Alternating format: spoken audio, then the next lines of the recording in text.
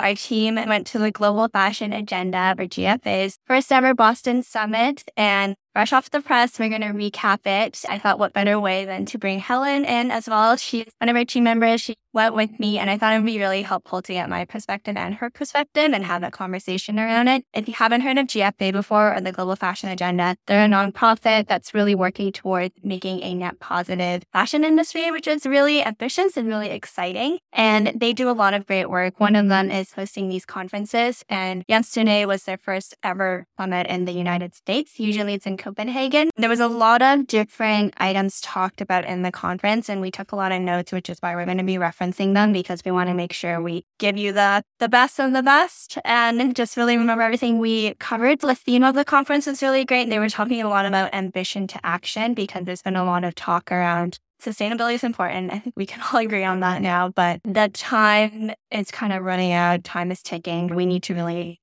put things into action. So we'll provide our thoughts, deep dive into interesting topics and panels that was discussed. In particular, we're going to talk about the EU and US policy updates, which I think everyone's excited about. There's a lot of legislation coming down the pipeline. I've referenced it on the podcast in our YouTube videos before.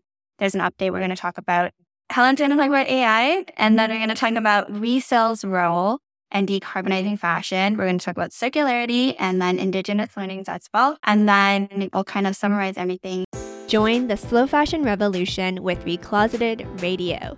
As the #1 podcast for fashion entrepreneurs with a conscience, we're here to help you reach new heights.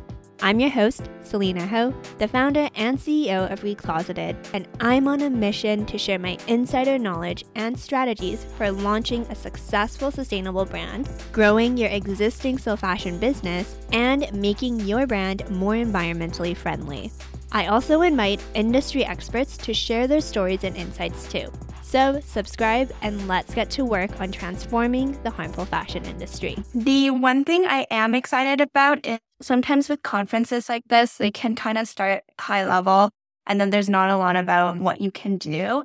And these conferences are so good at motivating you and making you passionate or reinvigorating your passion, which I'll talk about, but then they don't really give you action items. You're kind of left with like, okay, I feel depressed or I feel empowered, but what do I do with these feelings? We're going to try our hardest to give you action items, whether you're a brand owner or just a regular consumer. That way you can feel empowered to do something. Let's begin with our thoughts overall on the conference. And Helen, do you want to start? Absolutely. And thank you, Selena, for inviting me to come up to Boston. It's been such a good experience. And I'm very excited to discuss what we learned yesterday. This was my first ever GFA conference. I was really impressed too with the level of diversity in different nationalities and people wearing just different clothing styles and also the languages that were being spoken. And you got to also see people from all different parts of the industry and adjacent to the industry. It really gave a high level of overview of how complex the fashion industry really is and how global it truly is. I think too, just impressed with the high level of the production quality. And you can get a sense of this too if you follow GFA on Instagram, which you definitely should. Their team really goes all out to create an incredible event. The video, the music, the amazing food, all of this stuff, the production quality does not obfuscate the fact that we're all there to talk about very serious issues. Yes. I thought, honestly, it was going to be kind of overwhelming and draining, but I actually found it really energizing. Some quotes that really resonated with me throughout my time yesterday was this idea that we have severed production from consumption. And at this stage in capitalism, if you will, we've severed production from consumption and also in disposability from consumption. And it kind of points to how I think both for consumers, but also for brands, just how much of fashion scope is kind of hidden. Another stat, if you will, that resonated with me and has stuck itself in my brain is from this panel on climate mitigation and talking about the effect that climate events, particularly high heat and flooding, will have in major production centers. This was referencing a report that Cornell co-authored. And one of the statistics was that in 2030, Karachi in Pakistan is probably going to experience 190 days of extreme heat, which is very scary. And it really puts into a human perspective too, because just the effects that high heat have on one's body and what that means for people working in factories as well as brands. Put a real human element to what can seem kind of abstract. What did you think, Selena? I briefly wanted to talk about some of the things you discussed because it's all really important stuff. First of all, with like the 190 days of heat, it's such a powerful number, but then also they're not the only areas of the world that are going to experience this. Yeah. And there's already so much climate displacement and migration, and it's just going to continue, which is why, again, I think the theme of the conference being ambition to action is so important, because if we don't start acting and we don't start acting faster, this is just going to continue to escalate. And we're in very privileged positions if we live in like Canada, America, or Europe, or Australia, or wherever, where we see about this on the news, and that's like our only way of knowing about it. But otherwise, we don't know. So it's important to go to conferences like this, hear different perspectives, hear lived experiences, and be able to see it so that it's like, yes, the work we're doing is important, and it is really crucial that we speed it up. Yeah, absolutely. Yeah, I have really similar thoughts to you. First of all, the food at this conference is so good. We were talking about how good the food is. And usually at conferences like this, the food is trash. But no, the food is really good. So we appreciated that. The first thing I will say off the bat is that I'm really glad I carved out the time to attend. I know that sometimes it can be really hard to set aside time to go to conferences and set aside time to travel too. I'm just really glad I was able to carve that up for myself, because coming out of it, I think it really reinvigorated my passion for the work we're doing.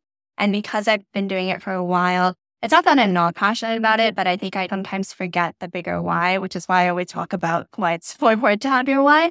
But it also was helpful because I got to see all the people at the conference and just see the amount of work that's being done and the amount of people that also care about this. And it's like not just us, it's not just our clients and not just our community, but all these other businesses too, which was really cool to see. So I think that really reinvigorated a passion, but also a hopefulness that honestly, I think I lost a little bit. Like we were talking a little bit about how sometimes I feel a bit jaded now, but I think that really reinvigorated me, which is really nice. We've seen the effects of climate change, and there's so many like 2025, 2030, 2050 goals. And we're like pretty much almost there. Like it's going to be 2024 soon, which is crazy. And so the time for discussing and sustainability is important or crucial is long gone, and we need to act faster. And then there's still a lot of issues present in the industry. It's like an all-you-can-eat buffet with all the things that are wrong with the industry. Just pick anything and you can work on it. But I've been to Copenhagen last year. I did a podcast recap on it. We can like leave it down below. But some of the things that were discussed that were still kind of problems there are still problems now. Supply chain is continuously not great. And I think that the conference does a good job of bringing different people in the supply chain,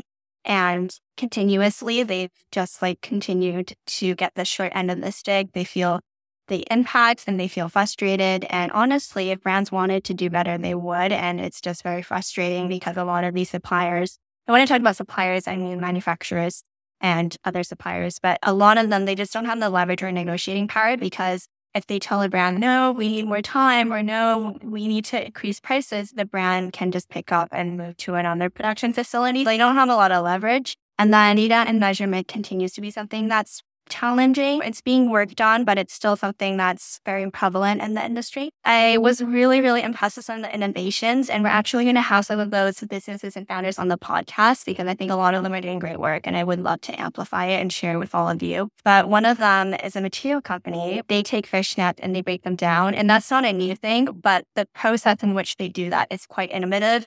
They break it down mechanically using machinery versus chemicals. And a lot of companies now are breaking it down with chemicals, and they try to do it closed loop so the chemicals get reused and continue to stay and they don't leak out into waterways and stuff. But if we can do it mechanically, that's amazing. Just a lot of really cool innovations. And then to end my really long preamble, I'm supposed to be short, couple quotes. There's a lot of stats and things that came up for every single panel, but the two quotes that really resonated with me are as follows. So the first one is, we're either part of the problem or we're part of the solution.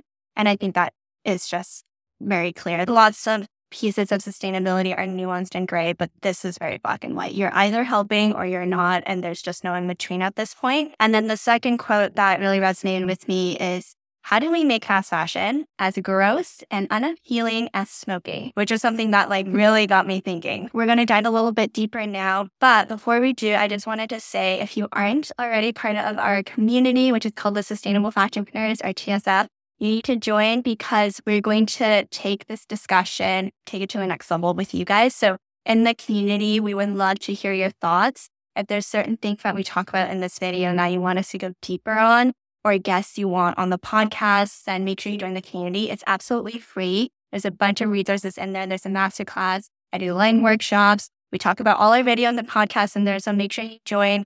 The link is recloseted.com/TSF. It's going to be on the screen. It's going to be in the show notes. But yeah, make sure you join because it's going to be hopefully a really good discussion. I want to have this be like a two-sided conversation, basically. Yeah.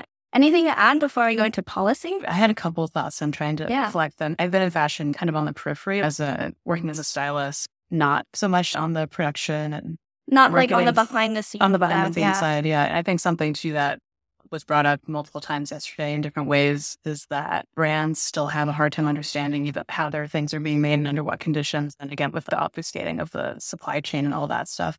And I think also, again, you're mentioning of shifting kind of perspectives of how do we make sustainability or like secondhand more normalized. I'm thinking about the Indigenous panel that we'll get to, this idea of if you find sustainability overwhelming, maybe reframing it and thinking of it in terms of circularity. Because I think sometimes we use these terms that can seem kind of just too broad and fuzzy and making it more personalized. I think is more helpful because it's more concrete and easier to act upon. Yeah, and more meaningful for any word in general. And what does this mean to me? And I think it's important to define words before we use them, especially buzzwords like sustainability, like circularity. Which is also a complicated thing like ESG. Like, totally. There's a whole panel discussing. Anyway. Yes.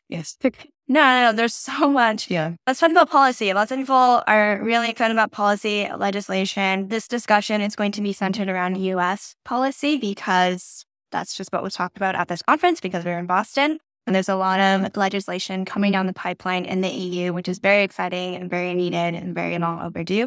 And then as such, there's been a lot of media and eyes on that because it's so exciting. Fashion is not a very regulated industry, which is insane. I often talk about how for our clothes, we wear them for hours and hours on our skin every single day. Everyone wears clothes. And yet it's not really regulated. And for industries like food, it's so heavily regulated, which makes sense, and it should be, but fashion should be as well. So it's very long overdue. Because there's so much EU legislation going on and eyeballs on it, sometimes other countries can be seen as not have done very much work yet. And US is doing work, but it has been seen as they're like lagging behind, basically. That's the narrative. Yeah, that's the narrative right now. And I think the key message I took away was that there is a lot of action happening. I will talk about kind of what was covered on the panel that stuck out to me. The first one is that they are trying to bring forth a digital product passports, which is not a new thing. Basically, the idea is you as a consumer are going to be able to scan a garment and then on your phone or on any device you choose, it will pop up about what the product is. So you can see like not only the composition of fabric, but where it's from, maybe a cool video or photos of the production facility, the landing page basically for your garment and it having the tag come to life. Yeah. That's something that they really want to pass. And one of the panelists said something that was really inspiring. She was like, we're really trying to make labels obsolete and move completely to this so that as clothes are continued to be like resold or rented, if the tag comes off or you lose it, no big deal. There's still this digital product passport following it. And then the funny kind of thing was the FTC in the US needs to approve this, but they were like, yeah, but the FTC is too busy suing Amazon right now. And the second thing is I appreciate how difficult creating policy and regulation and legislation can be. I think there was a lot of vulnerability and candidness on the panel because a lot of them were like, yeah, I don't even know if we have the right people in the room right now doing this. Perspectives and voices are not being heard, but there's a lot of pressure to get something out the door. I got the sense that there's a lot of pressure to put something together because EU is acting quite quickly. And the EU has had like 5+ years to neutrally think through the scope, which is amazing. Like they've involved a lot of different stakeholders. They've involved brand owners, they've involved nonprofits, suppliers. And so they've had a lot of time to talk about this without it being too political. But the US hasn't had that. So now they have to act fast and put something together. And someone on the panel said that like they're very much so in a move fast, break things kind of stage. As a person that's like very organized with type A and also as someone that's like cares very deeply about this, it was slightly concerning. I'm not going to lie. To hear them admit that they don't think they have the right people in the room and they're being pushed to push something out. And then the other thing that was concerning too was someone on the panel quite candidly said that if they push out bad policy, at the worst, there could be really detrimental consequences on a brand level, on a supplier level, on a textile waste level, just on so many levels.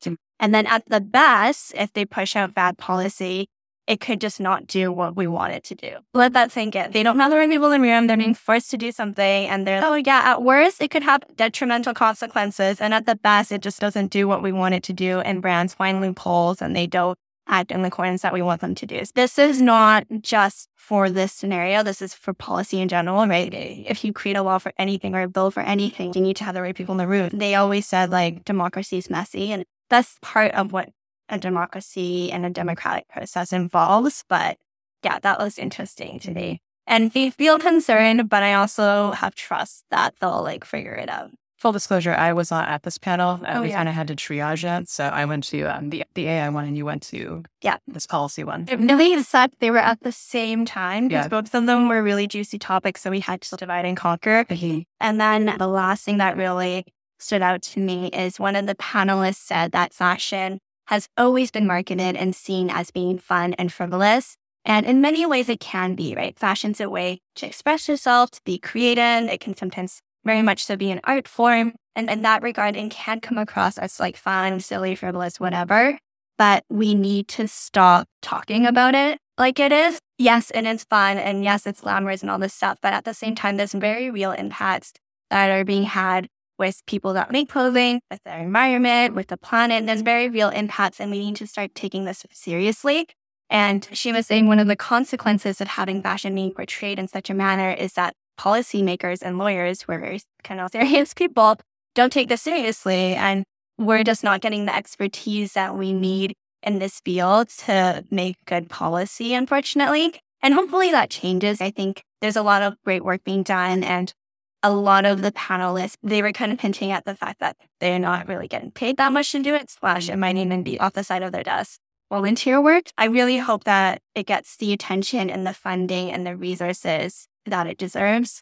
I mean, I'm not American, I'm Canadian. So as your friendly neighbor, I hope you guys figure it out. I also hope we figure Yeah, because also Canada's going to do whatever America does, as we always do. So I'm not going to dive into the EU stuff because this was very US focused, but I wanted to give you all an update because there's a lot of different stuff going around right now. And it's a hot topic and a lot of people are interested about what's going on. So TLDR, things are happening fast. It may not be amazing from day one, but I think they're very much so in that iteration process. I was not at this panel, so based on what we talked about yesterday, I think in addition to fashion being seen as frivolous, it's also been feminized, which is seen as being less than, so there's also this sort of misogyny and those assumptions as well. And again, that kind of obfuscates a lot of the real work and the harm that is being done. Just so many layers. Yeah. So with all that being said, you might feel a bit frustrated because especially if you live in the US and you're like, I want things to be done differently. I want brands to be held accountable. I just want to do something about it. Here's what you can do. These are a couple of our suggestions. The first thing I would challenge you to do, no matter if you're a fashion consumer or a brand owner, just like everyone can do this, is to think about fashion differently. Yes, it can be fun, and yes, it can be creative, and yes, like a certain outfit can make you feel better than another one. But you need to start to educate yourself and really increase your own awareness and psyche about the actual effects of our clothing and why it's so important. So we'll have some resources linked for you down below. And when you join TSF, there's like a whole sustainable fashion resource post that we have pinned. There's The True Cost, which is an amazing documentary. Part of the reason why I started Recloseted in the first place. I also wrote the Recloseted handbook. So if you haven't checked it out yet, make sure you do so. But you need to start to educate yourself and think of fashion differently and encourage those around you to think about fashion differently too, because this is something that we need to start taking seriously. because it is very serious. I wanted to kind of ask you because you're American. Yeah. And as much as our democratic process in Canada is kind of similar, it's also different. Absolutely. I would say start paying attention to fashion related bills or even fashion industry adjacent bills, either in your local government or obviously going up and before like Congress and Senate. I believe now there's a Fabric Act that's being discussed and things like that. Really just start, again, to pay attention.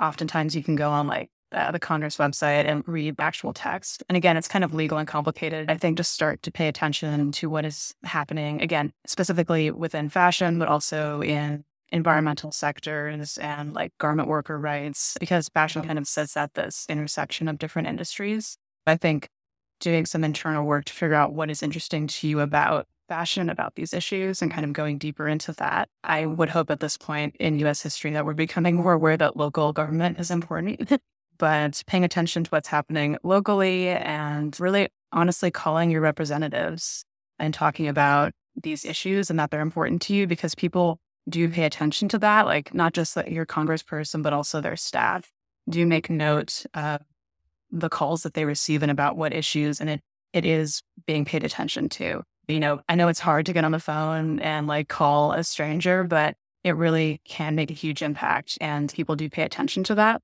So yeah, those would be the two main actions. Also not being afraid to talk to other people in your community. I think we need to act both in your immediate area and then also think on a national level. And I would also say vote. That too, yes, of course. Like, don't complain if things aren't happening Please if you vote. didn't vote. Register to vote. Please vote. 2024 is coming. Yes. Faster than we think. Oh, yeah. Please vote. As our friendly, concerned Canadian neighbor that's now living in London, please vote. Okay. Okay, that's a really good conversation, I think, about policy. And then, like we discussed, the policy and AI panel were unfortunately at the same time. So we divided and conquered. And so, Helen, do you want to talk through kind of what you learned at the AI panel and what some of the high-level overview and takeaways were? I will say that I'm not a technologist. I did my best to understand what was being discussed here. One of the elements was the potential for AI to create recommendations for people. There is an element, obviously, of personalizing content for people already on digital platforms and showing people products that they would like and use and products that will fit their body. The idea is you train different types of AI to basically do the work of a tailor or a stylist. So begin to understand your body, what clothes work for you, and what your personal style is. And the idea is that that will help reduce potentially retail returns. And in doing so, potentially cut down on emissions, because if you're buying something that's already sort of pre-selected for you to work, then you won't return it. And then using AI to potentially reduce overconsumption, because you're showing people pieces that they're sort of predisposed to like already. I'm a little bit personally skeptical about this, because if we think of what overconsumption actually is, it's not so much what you're buying, but it's the quantity and the frequency. Like we have this sort of hyper curation of products that may not change the frequency because we're not changing the buying behavior necessarily. For instance, if you're used to buying products once a week or multiple times a week, I think that's not going to change just because you're seeing things that are more personalized. And actually might make it work. What I have in the notes is to use an example from a different industry. If Netflix, which already offers some personalization, if they go hardcore on their algorithm and you log into Netflix and everything that you see is personalized content, it's not going to make you watch less TV. It'll probably make you watch more TV. My thought is it may not reduce overconsumption. It may increase overconsumption because it's not addressing the habit that we have. Yeah. Of just basically buying too much, whether we it's solving a wrong problem. Yeah, whether we need it or not. To address the overconsumption part, that's really sort of internal, emotional, and psychological work that we need to do. And AI can't really do that for us. So in addition, we have three things. We have AI potentially mitigating returns and cutting down on emissions. Then we have this maybe debatable idea of AI reducing overconsumption.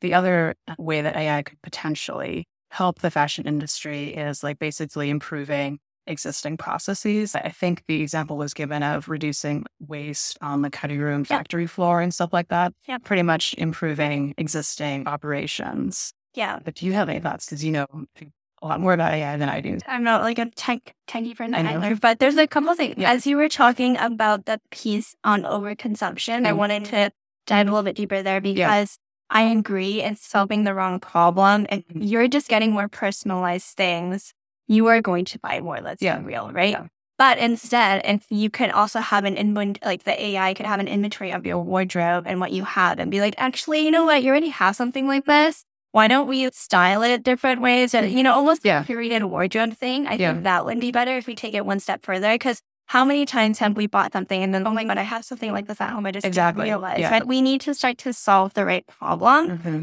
And then the other thing too, when you mentioned the design process, I think that's where a lot of AI stuff can be really exciting about taking the fitting process. And typically you have to hire one type of model, one size. But if you have a very size inclusive line, instead of doing that, maybe you can fit it on this VR retrofitted metaverse, robot thingy. And I don't have the correct terminology for it, but I think robot thingy is technical. Yeah, robot thingy. We're going to trademark it. But yeah, I think that can be really helpful. And then when you're creating the markers too, I think just having AI do it, just being more efficient with fabric, that can reduce a lot of waste. The kind of takeaways here. I think the first one I talked about is the fashion design process. I think when we talk about AI, metaverse, all these trendy, techie things, a lot of it is still quite far in advance in terms of actually being commercially usable and viable. A lot of it is being developed right now and developed at a very alarmingly fast rate, but that's a topic for another time. But that being said, there is a lot of promise in the fashion design process. Keep an eye out for potentially things that could help your pattern maker be more efficient, or if you're a pattern maker, like help you be more efficient. And keep an eye out for things that could allow you to potentially reduce your textile waste on the cutting room floor, like we talked about. And then the other thing too is I know there was a lot of hype around the metaverse and like fashion shows and things like that. And I feel like it died down a little bit, but it's still very much true. If you can showcase your collection in a way where you don't need to have people fly in and you don't need to have like huge menus and have such a big impact, and you just do it online and still have it be impactful. I think that could be really cool. And then the other one too is if you oh my God, this stuff is really going over my head and I don't really know what all of it means. How can I actually use it to better my business? I did talk about it on our Recloseted Radio podcast episode. It was episode 158, and it was called How Fashion Brands Can Leverage AI and ChatGPT. So we will leave it down below for you to check out if you want as well. Yeah. And then generally just like stay tuned. Stay tuned. Yeah, the CTA. Yeah. The next panel that I wanted to talk about is resale's role in decarbonizing fashion. And resale is having a very big moment in the industry because it can be a very helpful tool to help brands decarbonize their impact. And there was a lot of really interesting things that were being said. I know it was one of your favorite panels too, so I'm excited to dive in. But first of all, they talked about how not everything needs to be designed for future vintage or for future resale or repurposing, such as like underwear, undershirts, socks. That is totally fine because not everything can be. And it was nice to hear that. Yeah. And I think a lot of the times people just assume that everything needs to be reworn. But for the pieces that can, which obviously are the majority, you do need to, of course, design intentionally. And that starts from the beginning at the design concept and just like sourcing the materials, really thinking about timeless pieces, high quality pieces that last long. And that is so important first and foremost. And they were saying that they did a bunch of different studies, and this is probably not surprising to you, but items hold their value best based on two things. The first one is brand. So brand carries a lot of things. If we look at like an Hermes Birkin bag, obviously that carried value and appreciates every single year. And the second thing is product quality as well. So if a product can continue to be worn and wear even maybe better over time, like a really good leather jacket or something, or like a really good vintage Levi's pair of jeans, then it holds its value. It's all about, again, being intentional from the beginning. And I know you're really passionate about this. Did you have any thoughts around those topics? I was already kind of predisposed to like this subject just because it goes back to a lot of my personal sort of fashion values, if you will. And what really struck me and something that I hadn't fully thought about was it's also profitable for brands to invest in resale and design with either longevity in mind or in design with the end of the cycle in mind when you're creating products.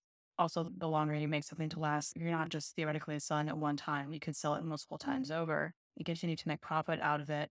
And you're also reducing climate impacts because you're stretching out that life cycle. It's just really cool and fun to hear it talked about in that way. And yeah, I love the idea of future vintage. And just building upon Helen's point, so what she's talking about is a different business model. I've talked about it before, but right now in fashion, brands only make money when they first sell something. They are incentivized to overproduce because the more they produce, the more they make. Unless, of course, they skyrocket their prices and you sell less, but you make more.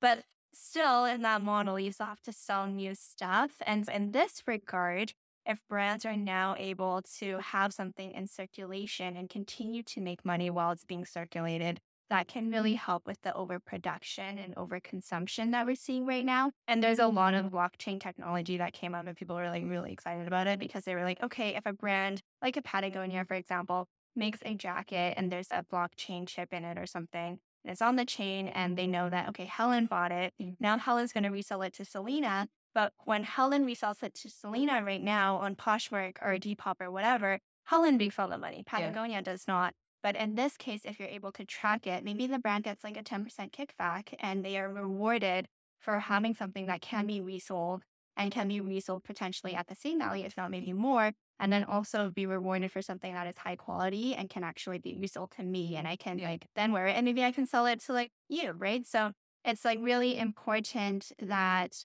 brands now adopt and think differently about how they do their business. I think something that also stuck with me is this sort of perhaps tension between designing for longevity, especially when it comes to style, trends, the fact that fashion has been so trend driven. How do you kind of hold those two things at the same time? If you will, especially from like a business and design perspective, maybe it's product dependent, maybe the thing that is more trend driven, you just design it more responsibly so that it doesn't end up in landfill or something. You know what I mean? It's just like an interesting theoretical and business conundrum that's presented with this new way of doing things. Yeah. And it was great for them to talk about this during this panel. And there was like graphs being thrown up about like showing if a brand just continued to try to increase their profits. I think it was 5% every year, which is kind of, I would say, kind of the bare minimum of what most brands are doing. And they like didn't do resale, like the carbon exponentially increased. Whereas if they implemented some sort of resale, like it would start to dip down, which was kind of cool to see.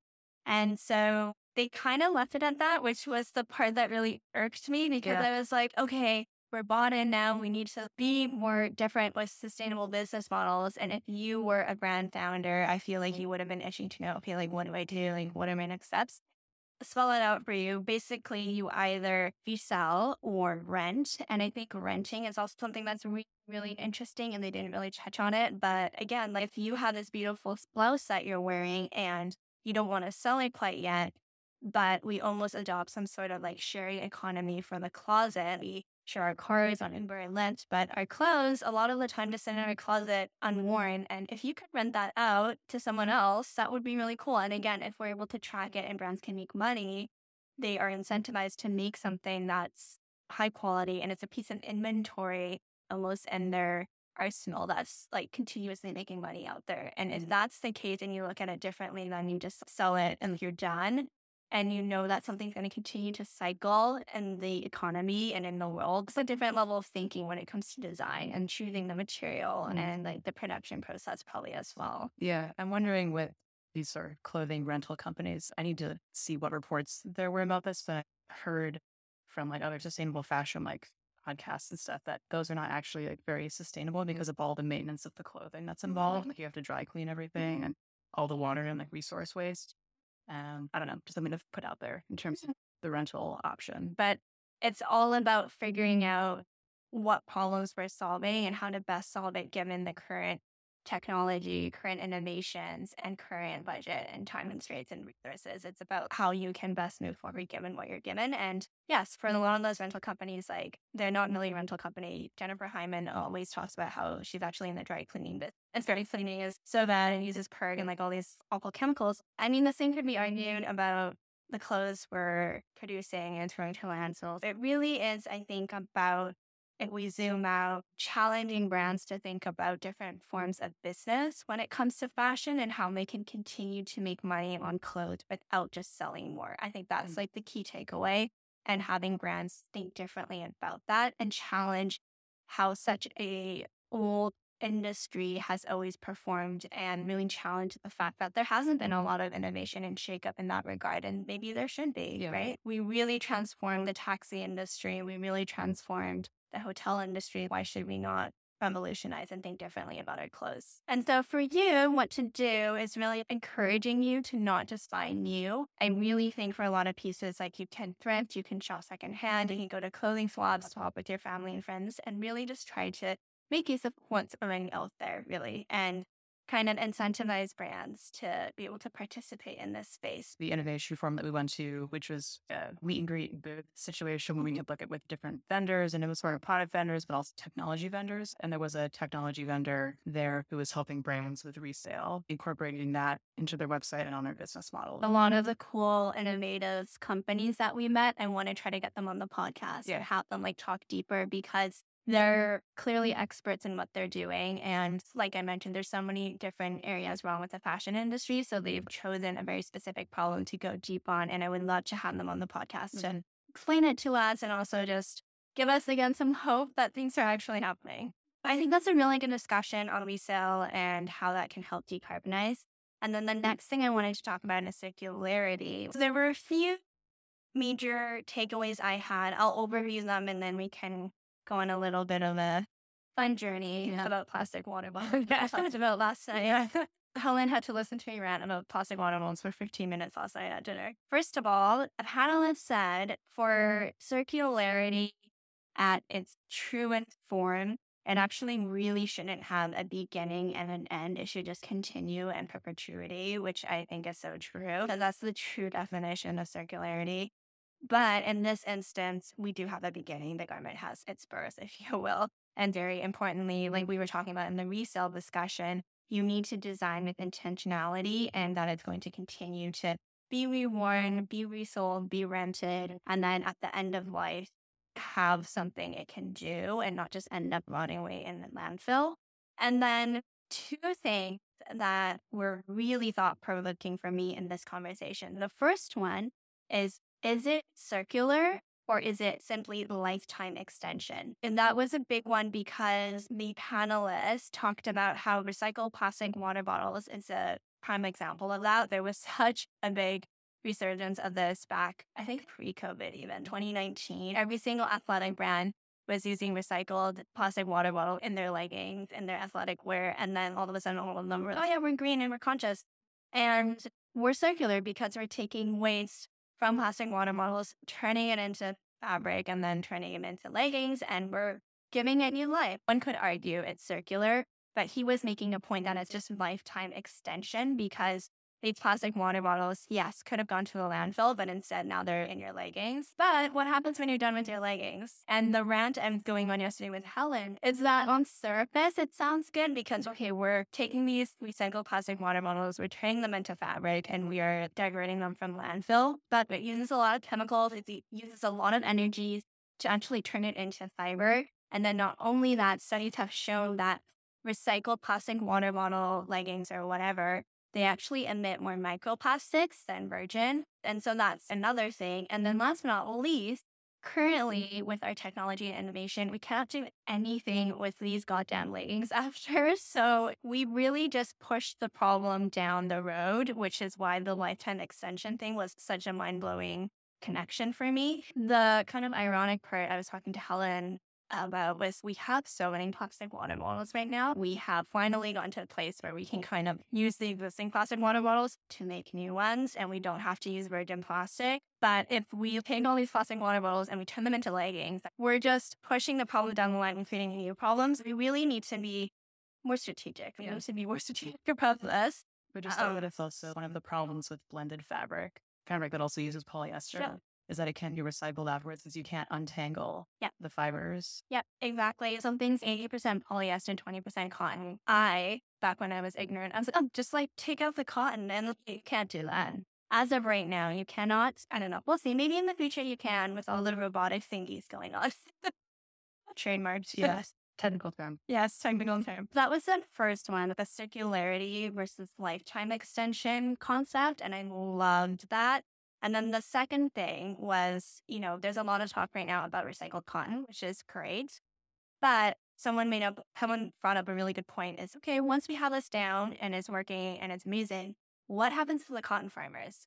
And this is also true. In an ideal world, we could equip them with new skills and they can just do something else, but that's going to take time. That's probably going to take a decade. Generation. Yeah, or a decade. Unfortunately, we need to be very cognizant of that. And that's a theme throughout the entire conference around having the right voices at the table. Just because these people aren't there doesn't mean that we don't have to factor them in and we don't have to loop them into the plan and think about how this affects their livelihood. So it's really important to make sure we are cognizant of how one decision can then domino affect many other decisions. I think a comment that was made at this panel also was referencing recent EU regulations about the fact that if fabric is being made into materials and those materials are going into Europe, that fabric has to be pre-washed.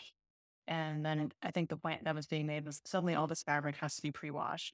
What does that mean for the water quality in these communities where that process is being done? Because it has to happen on a very short time frame. And that's a similar example of well-meaning intentions, but it's going to have these literal, in this case, downstream effects that were not considered when that decision was drafted and made. 100%. Yeah. It's just like the policy discussion, right? How I was so concerned that they don't know the right people in the room. Well, it's like that same thing here. I think really just stressing to people that are in these spaces, if you're ever in a position where you have the responsibility and the privilege to be doing this work, making sure that you ensure that there's diverse thoughts and people and perspectives at the table so that there's actually inclusive policies that are being done.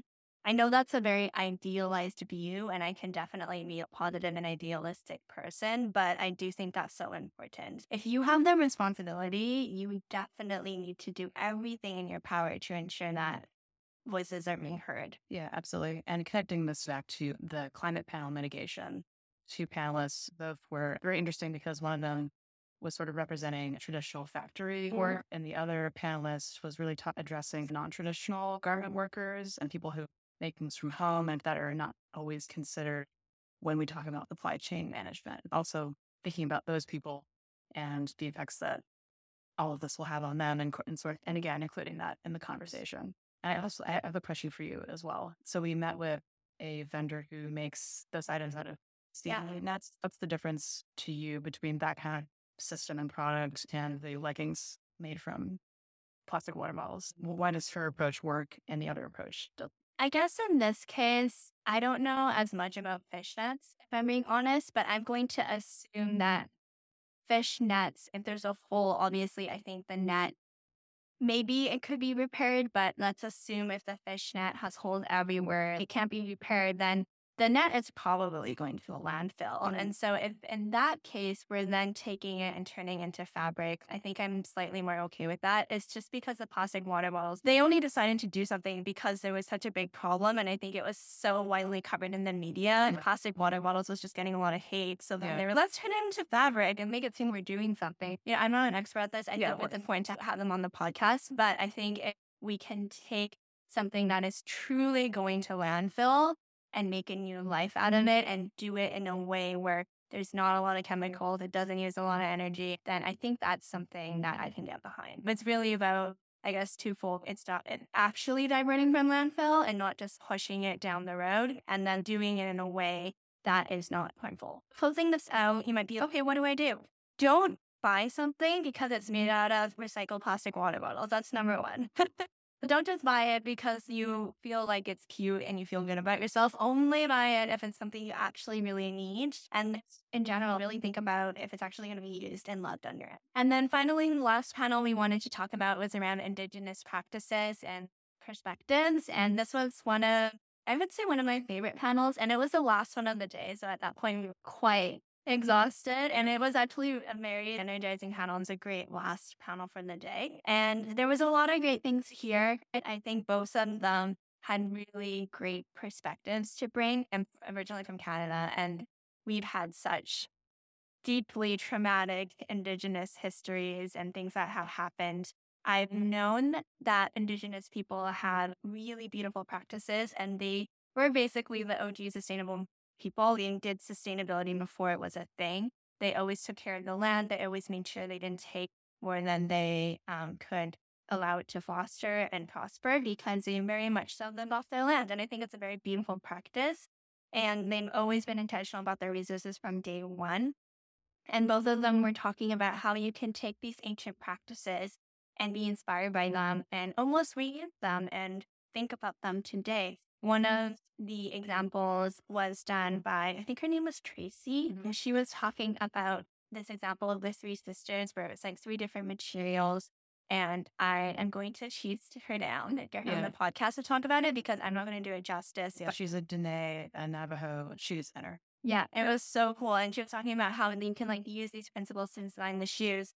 And then in the same regard, though, obviously we've seen a lot of brands like culturally appropriate and take indigenous intellectual property, and that's obviously not good. So I want to bring her on to talk about how brands can take inspiration from them with consent and do it in a way where it's so respectful.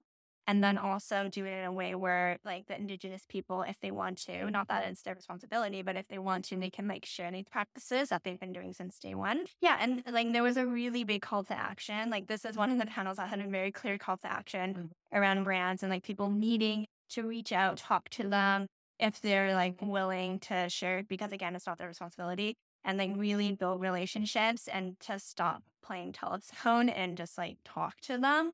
And the thing, too, that really breaks my heart is that indigenous people have been taking care of the planet and trying to preserve it as much as they can from day one, but they're more often than not the ones that are actually being displaced in these types of situations, and they're seeing the effects of climate change, which is so unfair and so unjust. So, yeah, that's just something I wanted to really flag, and this is something that really reinvigorated kind of my passion on the work we do, and I think brings to light that we need to amplify these types of messages and have them on the podcast, which I'm like really excited about, but then also have these difficult discussions about how brands can learn from them, but in a way that's like respectful and responsible. Yeah, absolutely. I think I was really impressed that they had this panel at all, because I could easily see indigenous creators and designers being overlooked. I mean, Totally. I think the fact that they were there at all was really like a great thing. And yeah, it was very inspiring. Tracy did not mince words. She was very much like, you need to work with us, or like, and you act and we can do it. I thought it was really inspiring, and yeah, I would love to have her on the podcast. And then to round out the discussion, did you want to talk about your star example? Yeah, absolutely. I will start off by saying that I am not indigenous. I've always been interested in like history and material culture. I credit learning about the history of different indigenous people in North America as starting my creative fashion and sewing journey. I feel like I owe a lot to those communities. I'm also a trained anthropologist, so there's also a thought about how do we honor history and be respectful and not culturally appropriate.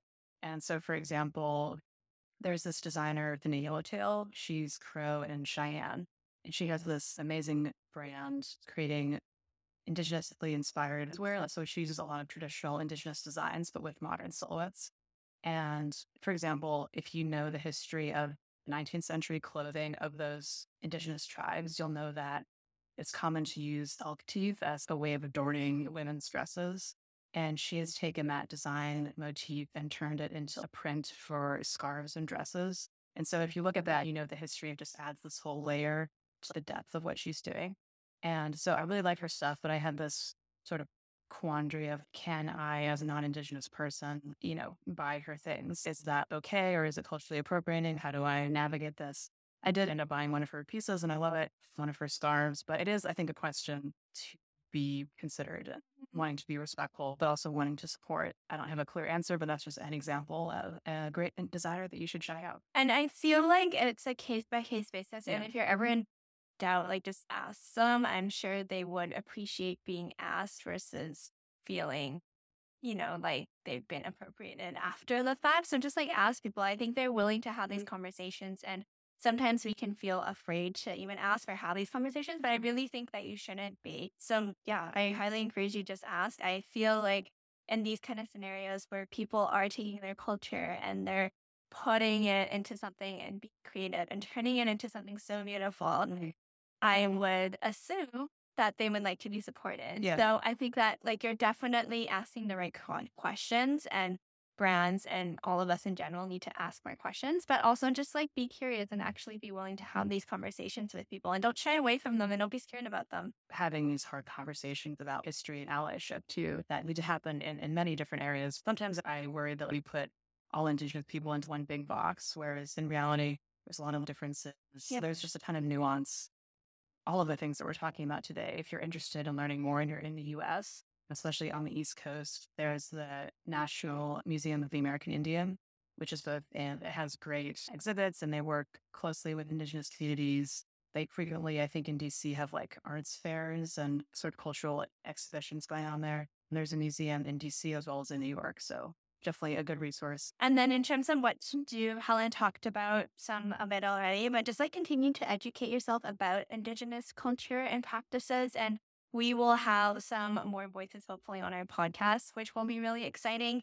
And then just like encourage brands you shop around to reach out and hear these voices if they are, willing to share. And then, just continue to ask questions and participate in these discussions and don't shy away from them. I really wanted this to be a two-sided discussion like we talked about. So if you haven't already joined the Sustainable Fashionpreneurs or TSF, please do so. The link is recloseted.com/TSF. It will be on the screen in the description for you. But you really need to think critically about this. Like Helen mentioned, sustainability and all these topics is so nuanced and we need to stop thinking of things in black and white. There's a lot of gray here. And I want to talk about it with all of you. And I'm sure Helen would want to talk about it with you too. If you have any questions or anything you want us to discuss further, or even people you want us to have on the podcast, then tell us in TSF. And then did you want to wrap up with that quick note about preaching to the choir? Coming to this conference for the first time, it was impressive to see all the players that were at this conference and at this metaphorical and literal table in some ways, but also wondering who is not at this table and essentially, to what extent, even though obviously events like this are valuable, but are we sort of preaching to the choir? I feel in a way, it's kind of a self-selecting situation where people who already believe in this mission are going to show up. Yeah. We talked about this at dinner last night around how people generally flock to things where they feel comfortable. So if a brand doesn't have their sustainability strategy figured out and it's a really big fast fashion brand and they show up at a conference like this, they're probably getting heckled. You mean she's not going to show up? Yes, you're epic. I don't know. Maybe let me your principal sponsor. I don't know.